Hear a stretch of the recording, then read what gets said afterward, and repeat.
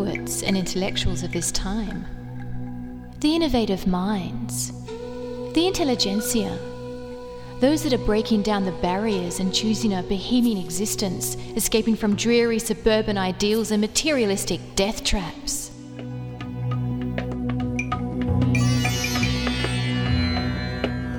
Where are these engaging people?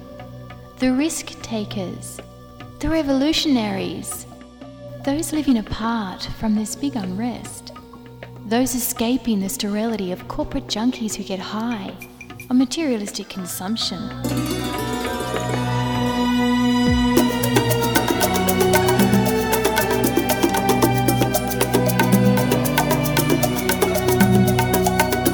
Welcome to the Bohemian Beat, where we will journey beyond the horizon and find the artist living on the edge, going down into the murky waters of their very existence, where these brave souls have re-emerged with art that is challenging, original, and brutal. You have tuned into the Bohemian Beat. I'm Riddhi, with you until the end of the hour. We have a great show lined up today. Joining us soon in the studio is our special friend of the Bohemian Beat, singer-songwriter Andy Yuns-Brown. But first, a little George Orwell. Over the many years of the Bohemian Beat, we have been exploring many themes and ideas presented in Orwell's dystopian novel 1984, published in 1949. This seminal work is perhaps more relevant now than it has ever been. A couple of weeks back, we were talking about the beginning of the book where Winston Smith starts a diary. An act of defiance for this forbidden object may lead one to committing thought crime. In the following piece that I will read, it's from part 3, chapter 4, and this is where Winston is recuperating after being tortured. He is now willing to admit that whatever they say is true, and this is just before he gets taken to room 101. His mind grew active. He sat down on the plank bed, his back against the wall and the slate on his knees, and set to work deliberately at the task of re-educating himself. He had capitulated. That was agreed. In reality, as he saw now, he had been ready to capitulate long before he had taken the decision, from the moment when he was inside the Ministry of Love. And yes, even during those minutes when he and Julia had stood helpless while the iron voice from the telescreen told them what to do, he had grasped the frivolity, the shallowness of his attempt to set himself up against the power of the party. He knew now that for 7 years the thought police had watched him like a beetle under a magnifying glass. There was no physical act, no words spoken aloud that they had not noticed, no train of thought that they had not been able to infer. Even the speck of whitish dust on the cover of his diary they had carefully replaced. They had played soundtracks to him, shown him photographs. Some of them were photographs of Julia and himself. Yes, even he could not fight against the party any longer. Besides, the party was in the right. It must be so. How could the immortal collective brain be mistaken? By what external standard could you check its judgments? Sanity was statistical. It was merely a question of learning to think as they thought. Only the pencil felt thick and awkward in his fingers. He began to write down the thoughts that came into his head. He wrote first in large, clumsy capitals, "Freedom is slavery." Then almost without a pause he wrote beneath it, 2 and 2 make 5. But then there came a sort of check. His mind, as though shying away from something, seemed unable to concentrate. He knew that he knew what came next, but for the moment he could not recall it. When he did recall it, it was only by consciously reasoning out what it must be. It did not come of its own accord. He wrote, "God is power." He accepted everything. The past was alterable. The past had never been altered. Oceania was at war with East Asia. Oceania had always been at war with East Asia.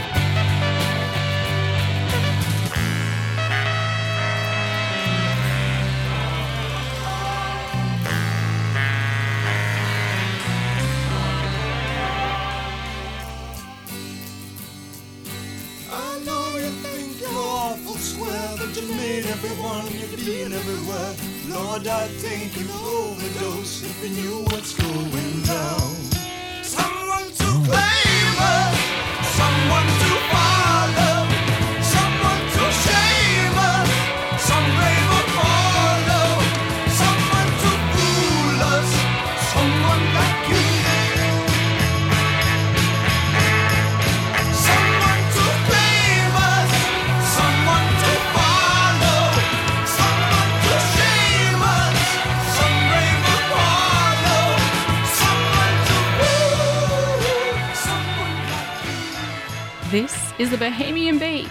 We just heard David Bowie with Big Brother from his 1974 concept album Diamond Dogs, considered a marriage of Orwell's novel 1984 and his own glam-tinged vision of post-apocalyptic world.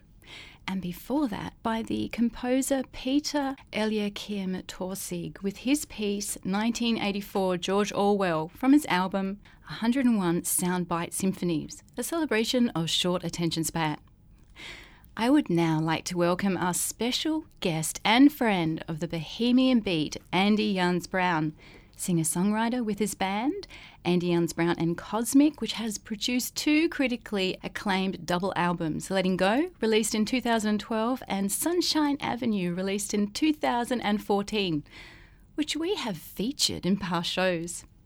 Andy's current project is in follow-up to his 2 double albums, a musical feature film script titled Hell is Light, which is currently in pre-production. Andy, nice to have you back on the Bohemian Beat. Always a pleasure. Excellent. We are going to stay with Orwell. Andy, I know that George Orwell's 1984 is one of those impact books. What was the impact on you then? Okay, let me tell you my 1984 story. It happens in 1984 and I'm 14 years old. My mum was a promoter at a local nightclub and she'd often come home, you know, on a weeknight and she'd have all kinds of colourful characters. And, sometimes I'd get up and enjoy their conversation or, you know, whatever. Sometimes I'd sleep through it. But on this particular night, I was woken up by this German man, Dieter, and he was breathing his whiskey and cigarettes on me in my bed, which, you know, was very frightening for a 14-year-old boy. And he was saying to me, "You must read 1984. You must read 1984." And I was shocked, as you can imagine. I didn't understand what he was saying, and then he was saying, "Your mum tells me you like to read. You must read 1984." Anyway, I closed the door, and Mum came and took him away and apologised, and I went to sleep. But he came round the next day and apologised, and he said, "Look, I'm really sorry," and he gave me this copy of the book. And I read the book, and it, of course, changed my life and, you know, made me, I was a reader beyond that point. I don't know that I fully understood, you know, all the finer points of the book at the time, but it was enough to really set my mind on fire. And it's one of those books that stayed with me for life. I think it's interesting to hear you read from it, and when you told me the theme of your show, I did have a little squiz at the book one more time, and I think it's one of those books that really does speak for itself. I mean, what can you say about this book? You know, all you want to say is exactly what Dieter said to me. You must read 1984. And that's what we need to say to everybody out there. You must read 1984. Everyone must read 1984. Yeah. And I guess in regards to then moving on to my latest creative undertaking, which is titled Hell is Light, which actually comes from the German word translated to English.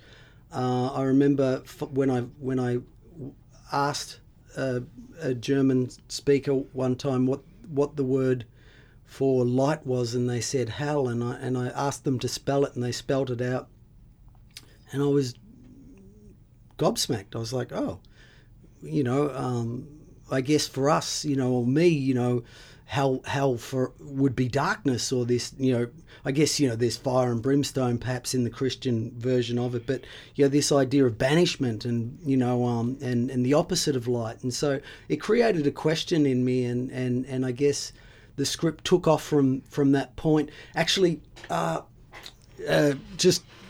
you know, on a bit of a tangent, it was actually a conversation with Joseph Campbell, who I always loved reading, and there's another series of books everyone must read, which is the Masks of God series.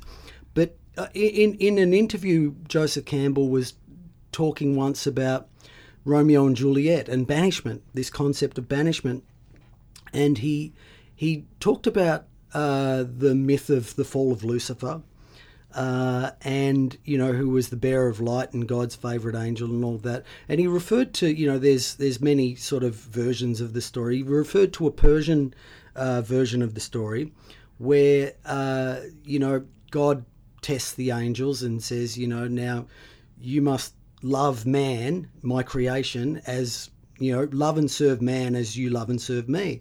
And in this version of the story, Lucifer saw it as a test and said, no, I could never love God. I could never love man or serve man as I love you, God. And, for going against God's command, he was banished to never again look upon that which he loved, which was God and heaven. And so I found that, when Joseph Campbell told that story, I found that such a beautiful and deep understanding of what hell actually can be, that sense of being banished from that which you love.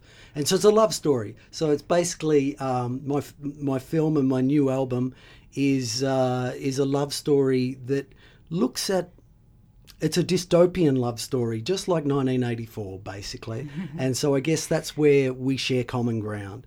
It's set in a dystopian world. My dystopian world is one of drug addiction and the ice epidemic prevalent in Australia. And I wanted to address these issues that are facing us, and they're somehow weaved into our tapestry, of our whole being with each other, and I think there's many reasons for that, and there's many reasons for alienation and why we feel alienated and why we seek some kind of transcendence from that alienated space.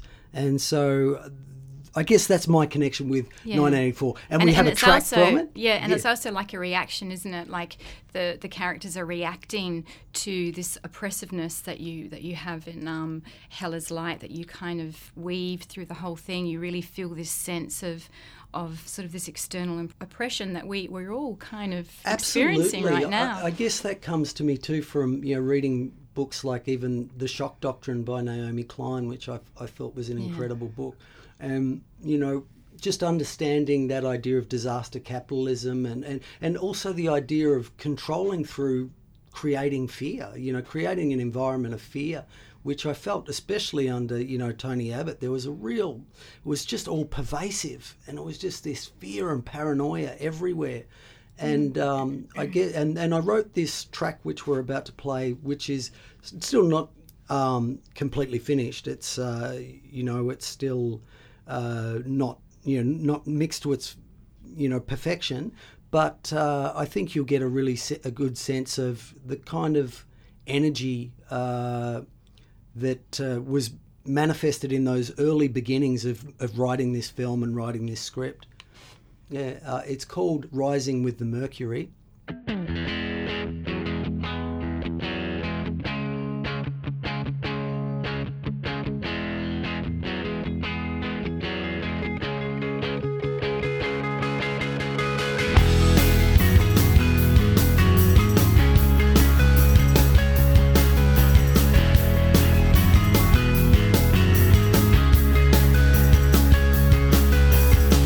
As the sun comes up on Beachside Town,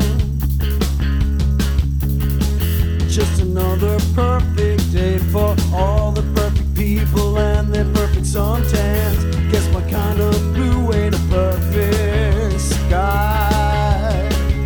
I'm sorry to block the sun and cast a shadowy beatex on the mirror. Waters rising up with the mercury. TPP on the table, silence in the media. Blame the refugees for fleeing from the terror.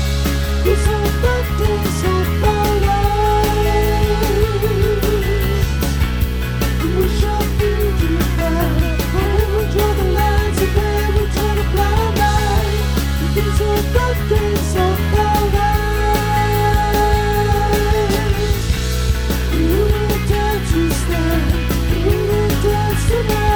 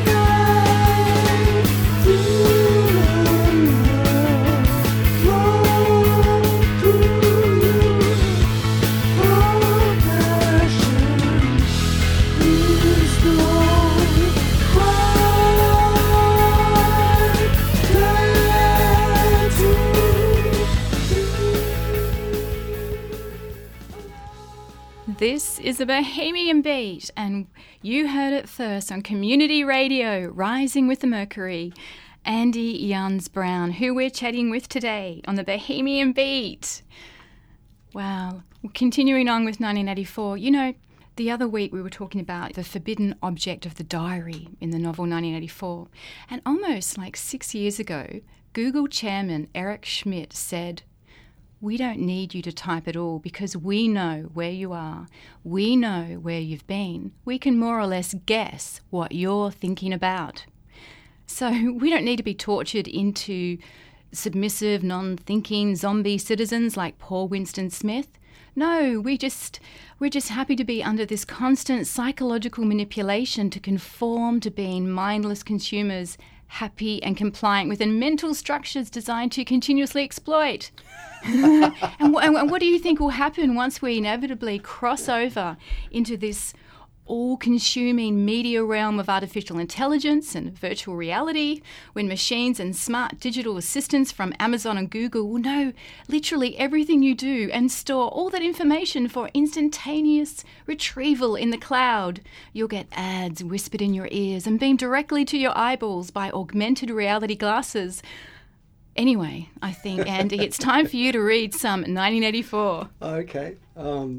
Did you have something particular in mind? No, whatever you wanted to read. Yeah, I'm putting him in the spot. I'll just say on that's really, you have really hit the spot there. I think, sometimes I really like that, Google knows what I'm looking for.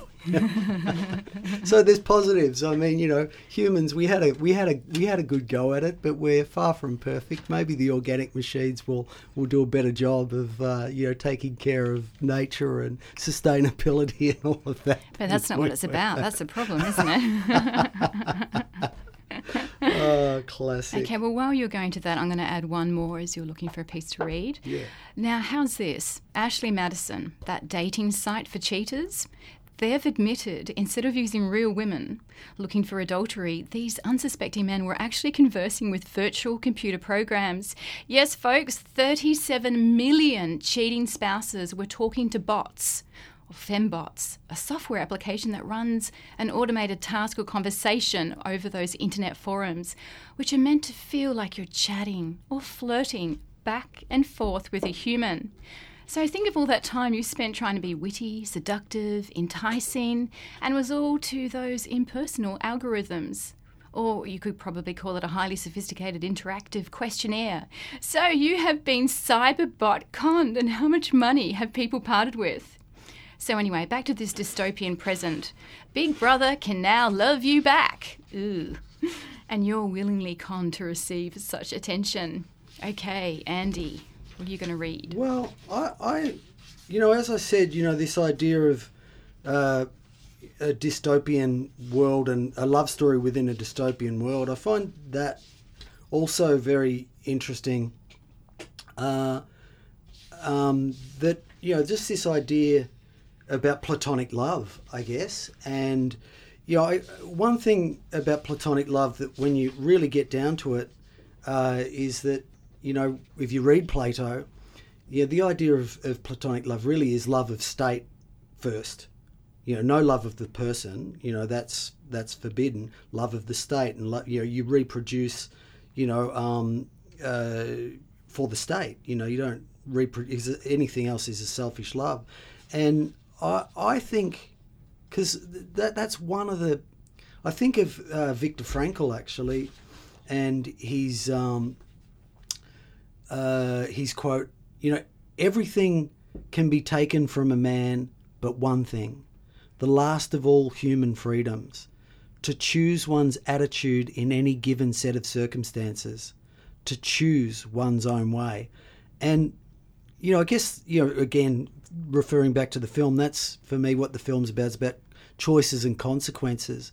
And I think of like a positive existentialism, which, that always gives me strength and a sense of freedom and is that you're, I guess, that's what inspires me because, there's something in I was thinking about Orwell and I was thinking about, postmodernism as well. And just, there's, as you were saying, it's almost like we go willingly into it. It's like we become so ironic, meaning becomes so passé. It's like, we're so cynical that it kind of doesn't even matter anymore, And I find that... Yeah, kill me slowly, I'm happy. Yeah, it's almost like a joke, in a way. And so... I still do like to believe that we do have some sort of sense of freedom to choose how we do respond to all of this. So it's not too late. Yeah, no, I don't think so. No, I agree. It's not too late. We have to be positive.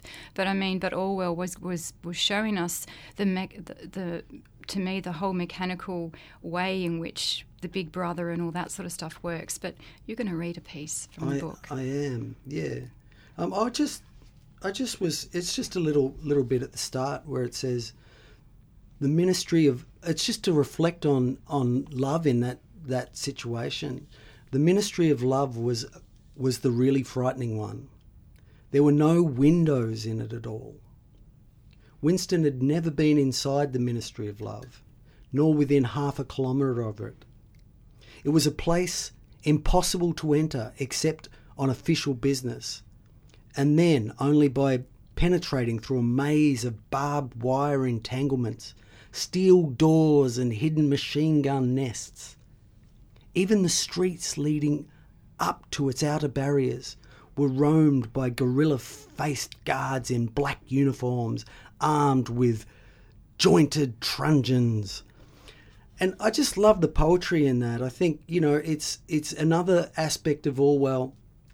He has an ability to communicate ideas so poetically, and it's one thing I don't know that we talk about that often of him as a writer as well. I loved Down and Out in Paris and London as well for that reason. Like his ability to communicate really kind of dense political ideas, but so succinctly. Yeah, well, he actually had the experience. So he was out there, in the grassroots, looking at the poverty. He went over to participated in the Spanish Civil War, fighting for freedom and democracy.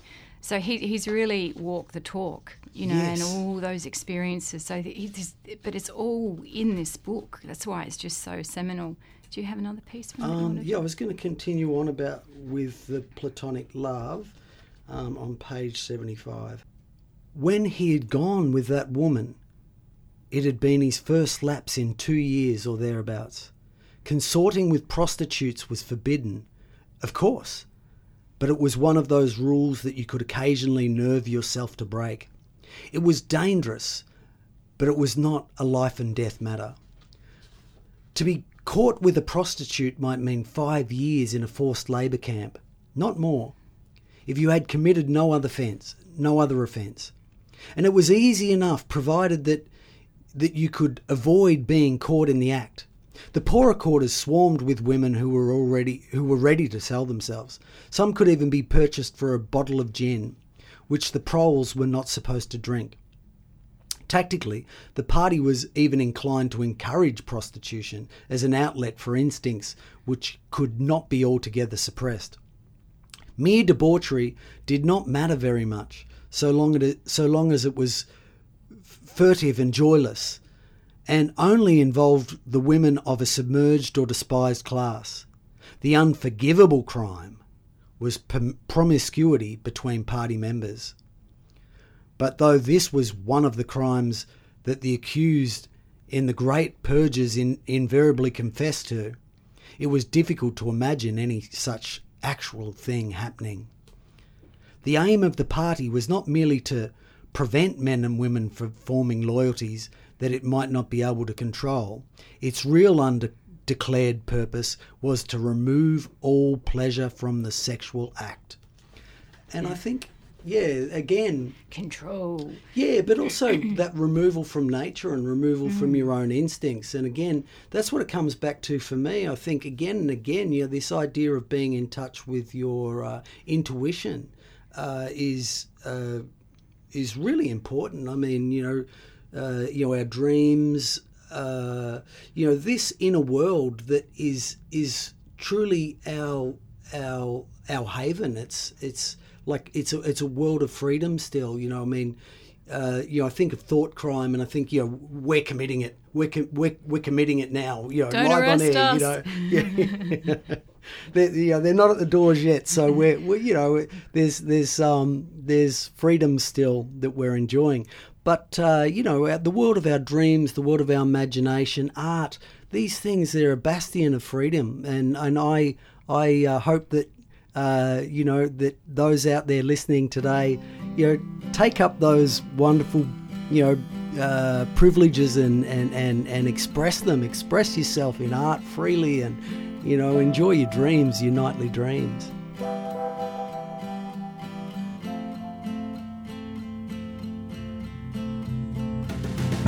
You caught the morning train, but it feels just like a funeral is taking place. Everyone all dressed in grey, heads bowed to the eulogy and news on the page. Seems like we've lost our eyes, replaced them with spectacles, 'cause the obvious is blundered. Every paradise has a snake, every promise is bait with some hidden hook inside.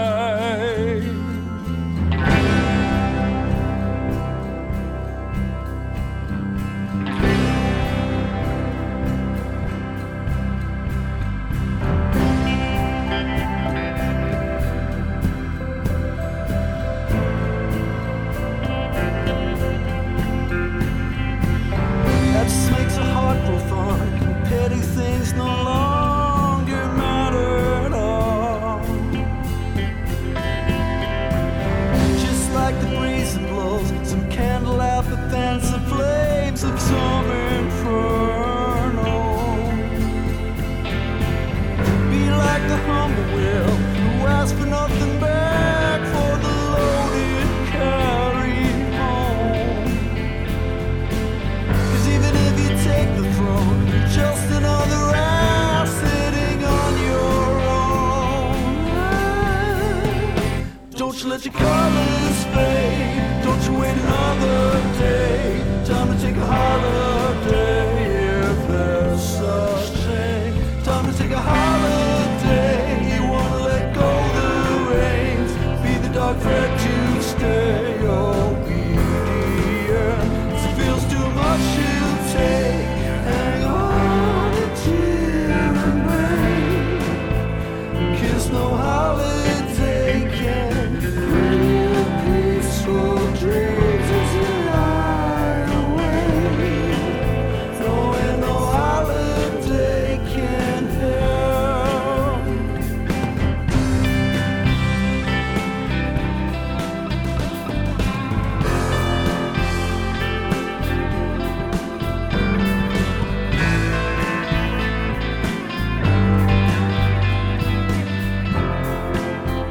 You are listening to the Bohemian Beat, produced at Bay FM in Byron Bay and heard nationally across a community radio network. And today we are speaking with musician and multidisciplined artist Andy Hyans Brown. And we just heard another new track called Holiday. Yeah. Excellent. Andy, we're just going through it here, aren't we? Let's talk about defining moments. Okay, sure.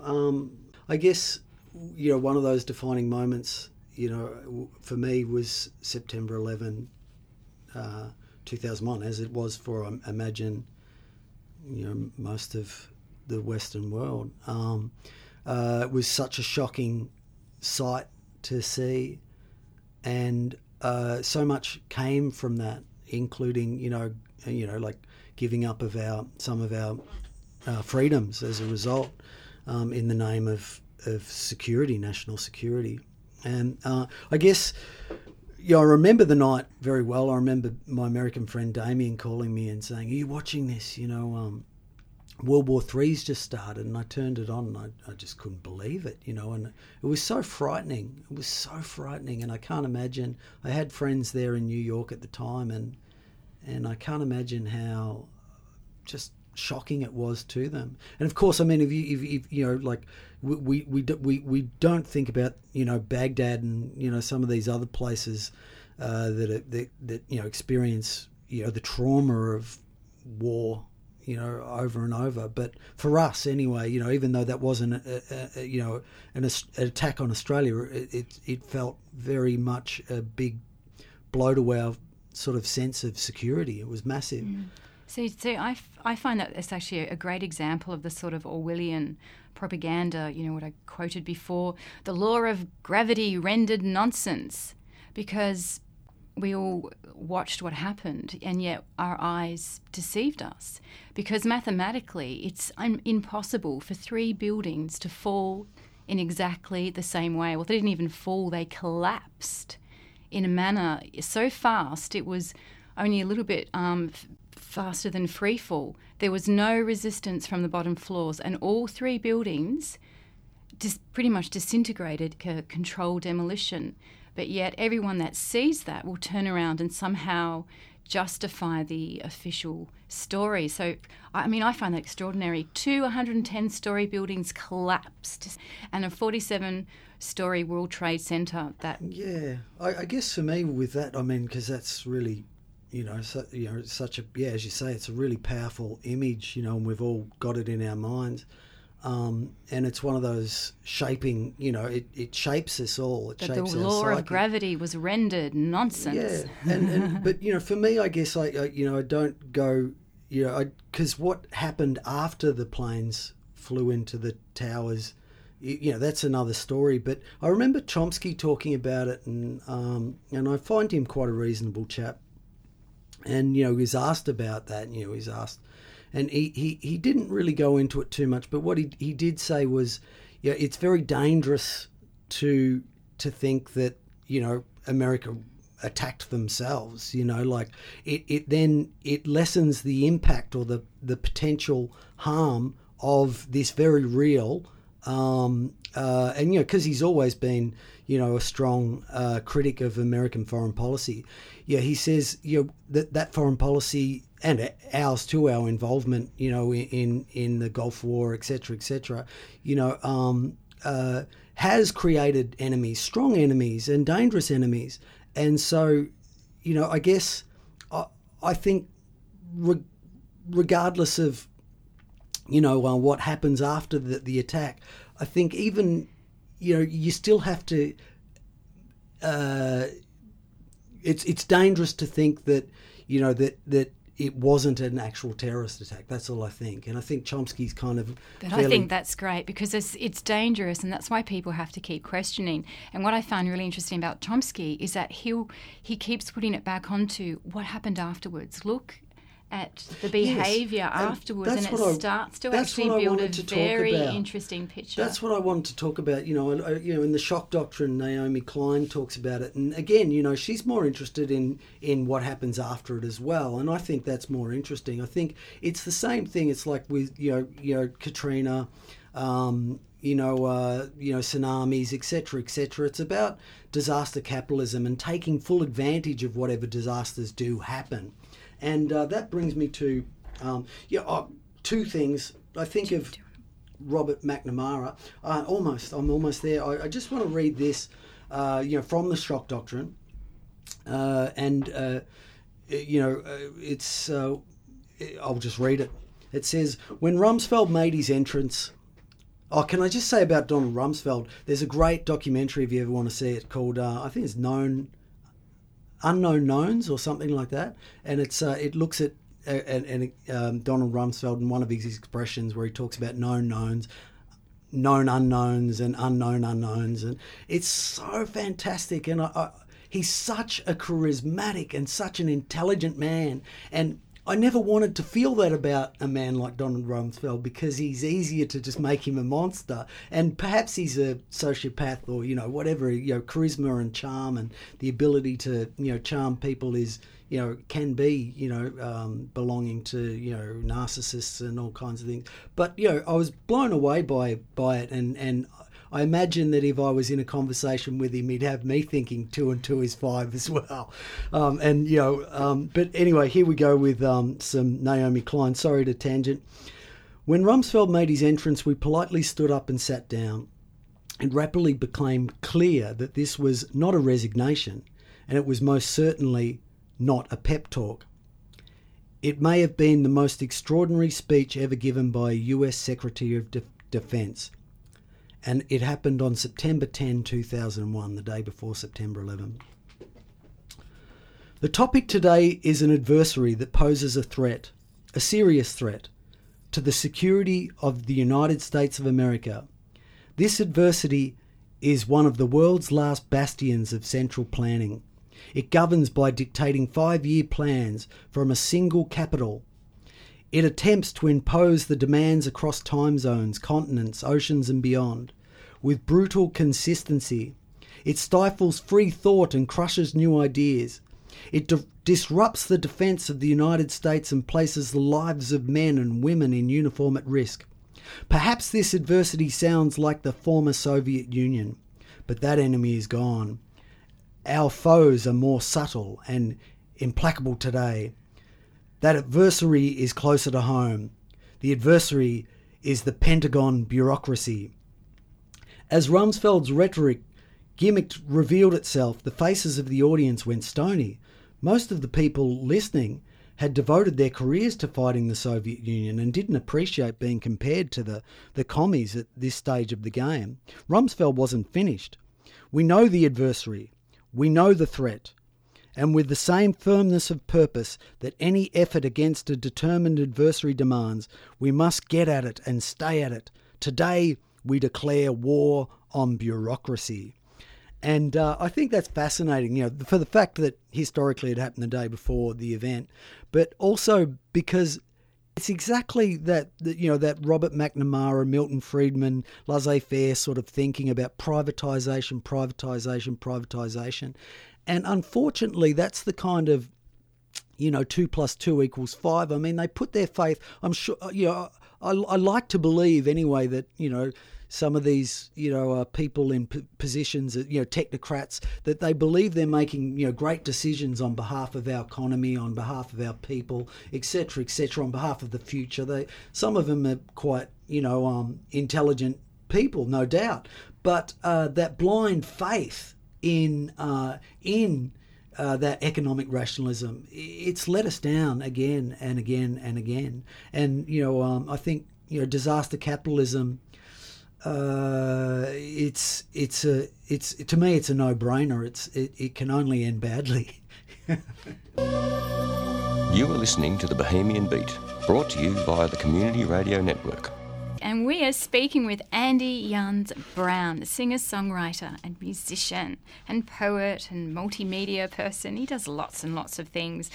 Screenwriter.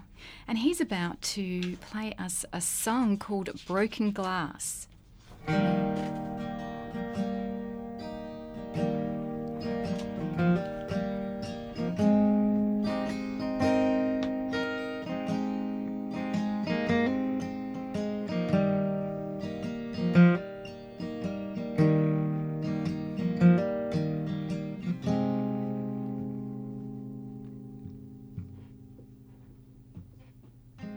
Walking through the streets late at night, she can't find a cab.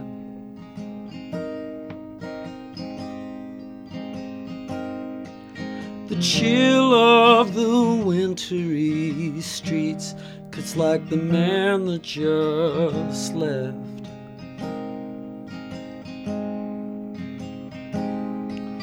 The loneliness she feels to her bones. She cries 'cause there ain't no way home.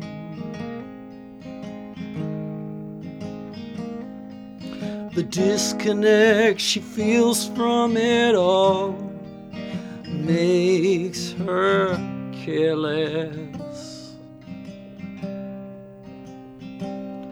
and worn.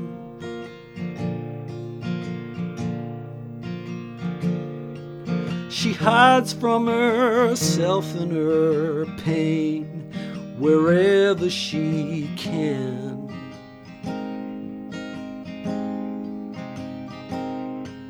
Tonight it will be in a glass and the arms of any other man.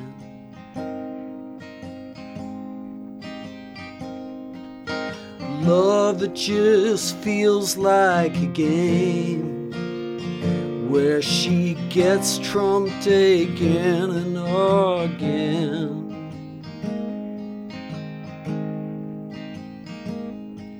She says to herself nothing changes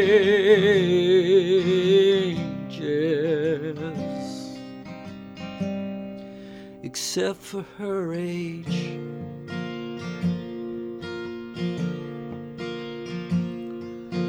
Resting her head in her hands and slumped at the bar.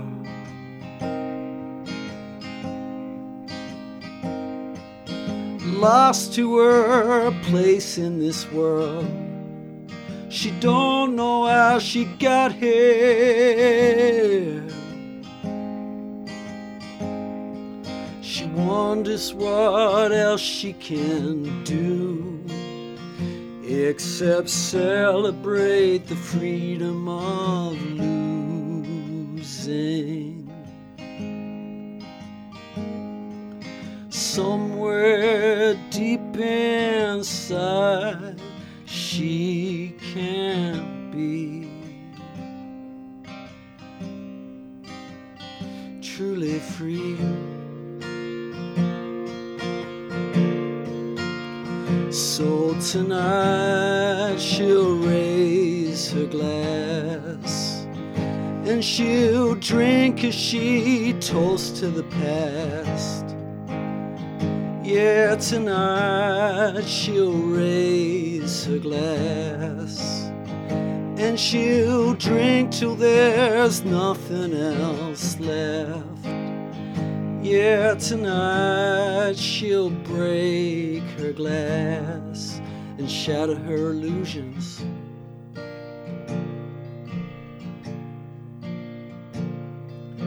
Lying on the streets at 4 a.m., watching the stars spinning.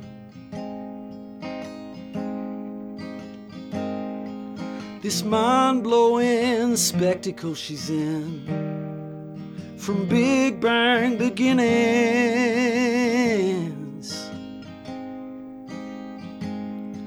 She wonders what this chaos can mean as she loses all sight of her dreams.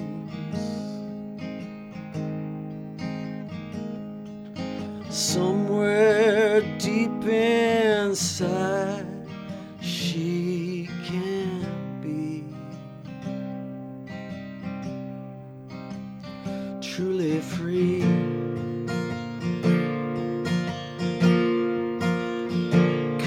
Tonight she'll raise her glass and she'll drink as she toasts to the past. Yeah, tonight she'll raise her glass and she'll drink as she breaks into half. Yeah, tonight she'll raise her glass and she'll drink till there's nothing else left. Yeah, tonight she'll break her glass and shatter her illusions.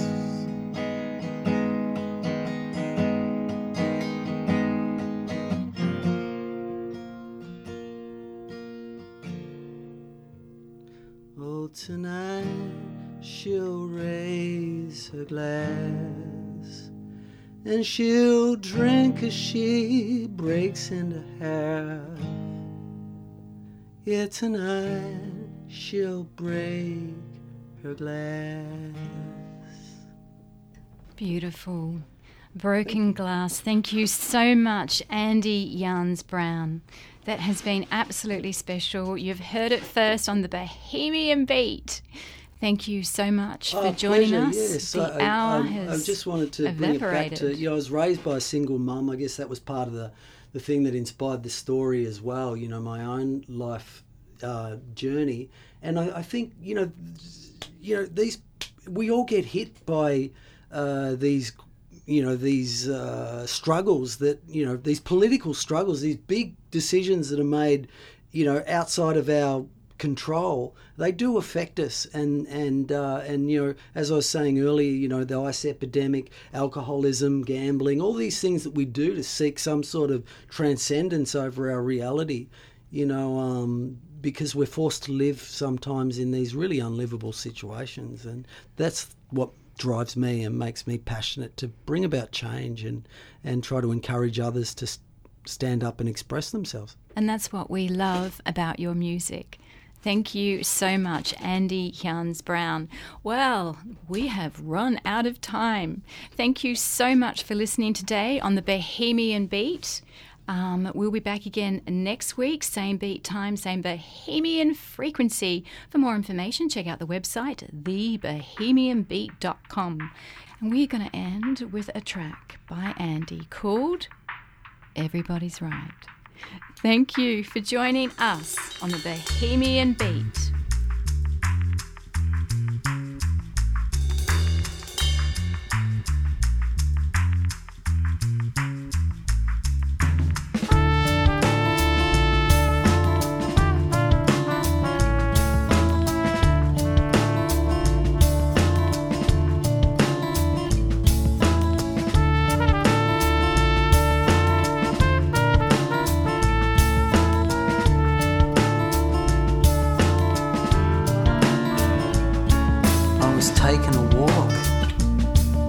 Colours of spring. It was the birds and the bees and the buzz of the thing. She looked like a jacaranda in full bloom, and she wafted like frangipani through my room. It was a beautiful day, it was a beautiful life. Nobody was wrong, yeah, my brother was right. So I took a deep breath, got stolen a kiss. Yeah, we're all born angels into this.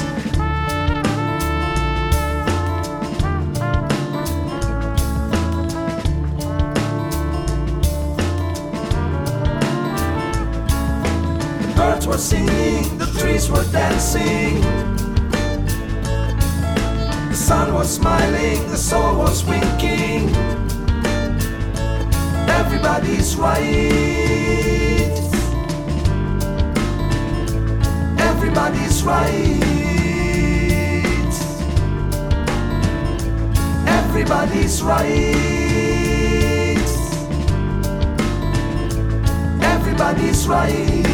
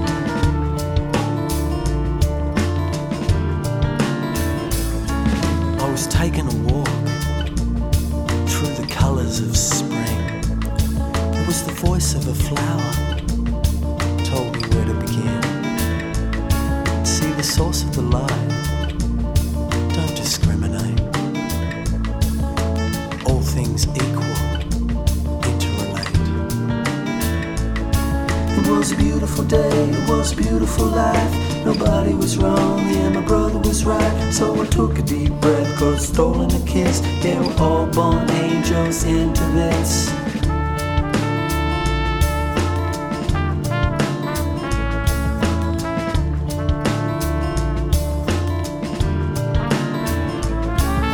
The birds were singing, the trees Everybody's were dancing. The sun was smiling, the soul was winking. Everybody's right. Everybody's right. Everybody's right.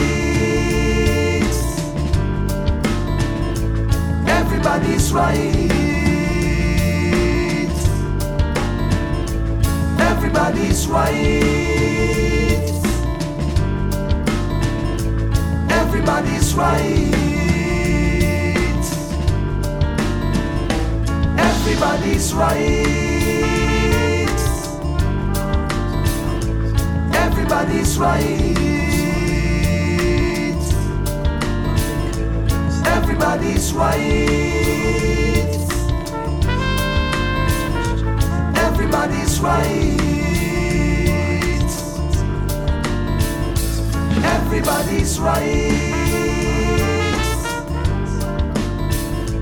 Everybody's right.